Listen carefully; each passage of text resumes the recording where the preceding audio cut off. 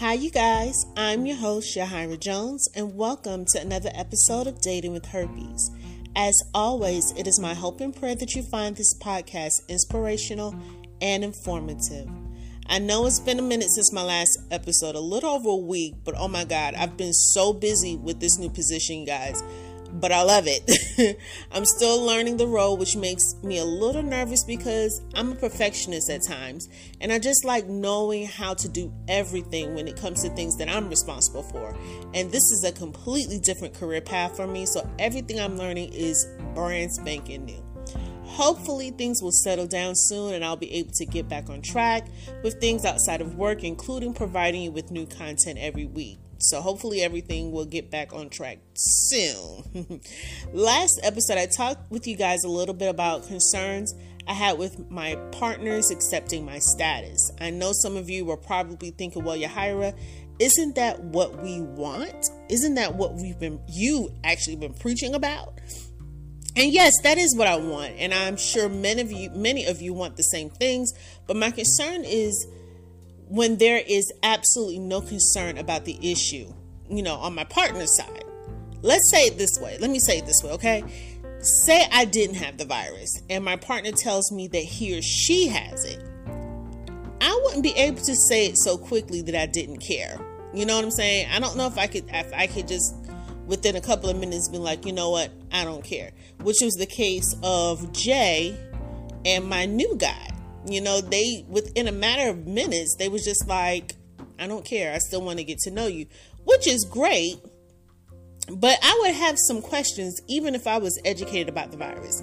I would feel I needed some time to think, even if I really cared about that person. I just would need a breather for a second to kind of process what you just told me. And don't get me wrong, I definitely feel relief when they tell me during the conversation that they don't care. It's like a weight being lifted off of my shoulders. That they still want to be with me even though I have this virus. But I can't help not to wonder, do they have it too? And that's why they're so accepting of it. You know what I'm saying? Am I wrong for that? Maybe it's just my hang up. Maybe I just need to be thankful and move on. I don't know. What do you guys think? Anyway, on this episode 22, I just wanted to go back to episode 20, the online dating episode, and dive a little bit deeper. I also want to share some of my dating experience that seems to be a concerning trend in the support group comments that I'm seeing. So let's get started. So let me start by saying, please, I apologize. I feel very nasally. So if I come off, I know my voice is deep right now, and I'm praying that I'm not coming down with the cold because I have a big weekend. It's Memorial Weekend. I got things to do. So I'm praying that I'm not coming down with the cold, but I am extremely nasally. So just bear with me. Well, on episode 20, I shared with you that one of the dating sites that I visited called PositiveSingles.com, that I didn't even know that this site existed until one of the members in a herpes support group for singles, one of those groups that I'm a part of on Facebook, mentioned it. A member mentioned it. And as I told y'all in that episode, I joined the site, but I only stayed on there for a week just to see what it was all about. I've had my share of online dating sites when I was younger, and I just don't like the process of getting to know someone on those sites. I mean, it's just like, it's so tedious. You have to go through all these profiles. You have to weed out which ones you want to talk to. Then you got to communicate with them online for a minute. And then they ask you for your number. Some of them ask for it too quick, which just makes me a little kind of offstandish. But it's just too much. It's too much. So, last week, I was looking through posts on my support group, the herpes support group for singles on Facebook, and I noticed that a member actually posted a warning about PositiveSingles.com because some of the people on there had HIV. Now, it is called PositiveSingles.com. It's not called Positive Singles with Herpes. It's called PositiveSingles.com. But this was something that this member posted, and he posted it as a warning to be careful. So I looked through the comments under the post and I noticed that people were making a lot of negative comments about it, specifically not wanting to catch anything else. I already have herpes. I don't want to catch anything else. So I'm looking for somebody who has herpes. One of the members also stated that he was getting to know one of the women off of PositiveSingles.com, and on her profile, she only disclosed that she had HSV2, which we all know is the genital form of herpes. But once they met in person, she disclosed to him at that point that she also had HSV1, which is the oral form of herpes. And we all know that you can still get HSV1 if you have HSV2.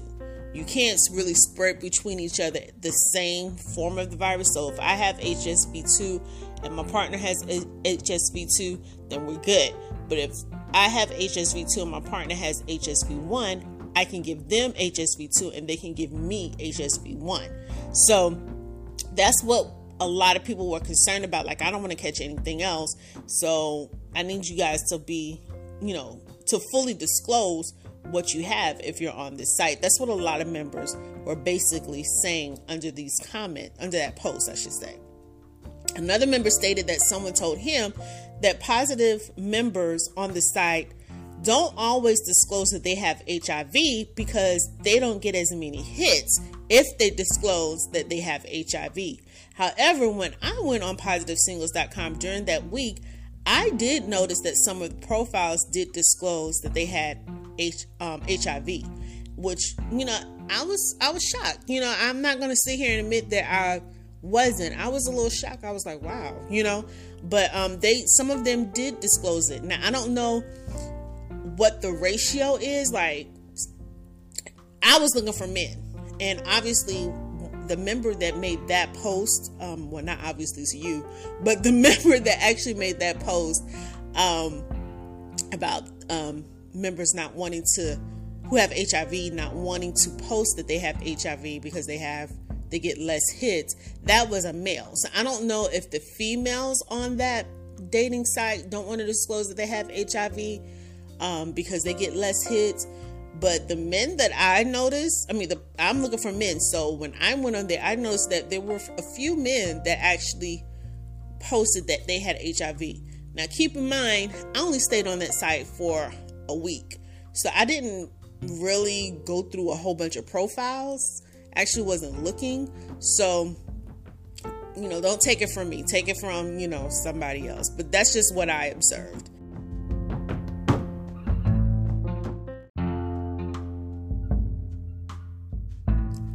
Many members also were commenting that it was a little scary not knowing if they went on this site that people were not fully disclosing themselves.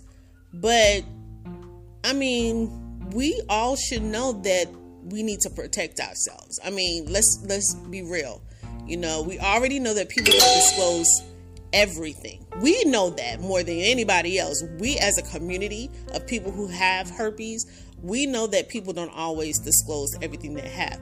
If they did, we wouldn't probably be in the situations that we are now, meaning that we wouldn't have the virus ourselves. So nothing is really different. It's bad to say this, but we should never automatically trust everything a person says in this day and age. We shouldn't. We really have to kind of do our due diligence, ask more questions, and even go as far as one member stating being tested. That's the only way to really be safe these days, is to get tested, use protection, or to practice celibacy, point blank, period. And I know a lot of people don't want to hear that, but if you are afraid of catching something, that's the only way to be positive that you're not going to catch anything. Don't have sex. Now, I also wanted to talk about something that concerned me in the past, and now to me appears to be coming up again in this same support group that I'm on Facebook with. Over the years, it seemed to me that all of my relationships were just physical, with the exception of Jason. Jason, he was like, you guys already know that Jason was like the love of my life up to this point. I've said that several times. But as you also know, I believe in fully disclosing my status to my partners. And I often wonder if that was the reason why they didn't take me seriously, because they knew that I had the virus. That they could never see themselves being with me forever, because they could never see themselves dealing with my issues, forever. Even with Jason, who for a long time I considered to be, he was the love of my life. And we talked about marriage. We talked about having kids. He even went as far as looking for engagement rings. His cousin told me later, after we broke up, that, he was looking for engagement rings for me. But after learning that I had the virus, he ended the relationship so abruptly. So, that could be seen in two different ways. It could be that he was shocked and he just couldn't deal with it from the get-go, or that he couldn't see himself being with me for the long haul, going into marriage and things like that. And you guys have heard, through my interview with Mitchell, there's nothing wrong with me. I'm a great woman. Mitchell even said it himself, so you heard it from the horse's mouth. I'm a great woman. I'm awesome. He actually said, I'm awesome. So I know I'm a good woman. I don't need validation actually from Mitchell or any other man. I know I'm a great catch. So it made me often wonder, why wasn't I good enough to marry? Why was I single? If I'm such a great catch, could it be that just because you now know that I have herpes, you can't see me for the long haul, but you can see me for right now. You can still have sex with me, but walking me down the aisle is not even an option, which is disheartening. You know what I'm saying? I don't feel that way so much now, because I've met such a great guy and I'm looking forward to the future. You guys already know I'm already picking out dresses in my mind. But it just made me think, like, am I the only one who thinks this way? You know what I'm saying? But what I noticed in the support groups that made me want to raise this question is that in this singles group for people with herpes, sometimes the content could be overly sexual. So it made me think, that because we have herpes, that all we're good for is sex. You know what I'm saying? I noticed in the group that the women were showing everything they got to offer. You know what I'm saying? Provocative clothing and things of that nature. And the men posting were like of gifts or pics with sexual suggestion, sexual suggestions and things. So, but what made me question this even more, if it's just because we have herpes, I'm also a member of other singles groups on Facebook, not specifically for, people with herpes, but just other singles groups, because I'm single. You know what I'm saying? Well, I was single, but I noticed that in these other groups that there wasn't as much sexual content as it is in the singles herpes group. And I wondered why.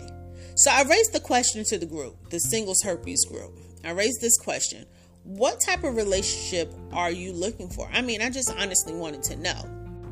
I've received 41 responses in total. And I actually posted this yesterday. 23 of the 41 stated that they were looking for marriage, which I was shocked, because that's more than half. 15 were in search of serious relationships. 2 only wanted friendship. And just 1 said he was looking to smash. So I was actually surprised by these findings, by these people's responses, because it didn't explain the behavior that I observed or support my hypothesis, when it came to what was going on in this group. And my hypothesis was that once a person learned that this person had herpes, the suitor was no longer interested. They just saw them as a sexual being, someone to have sex with, protected sex, might I add.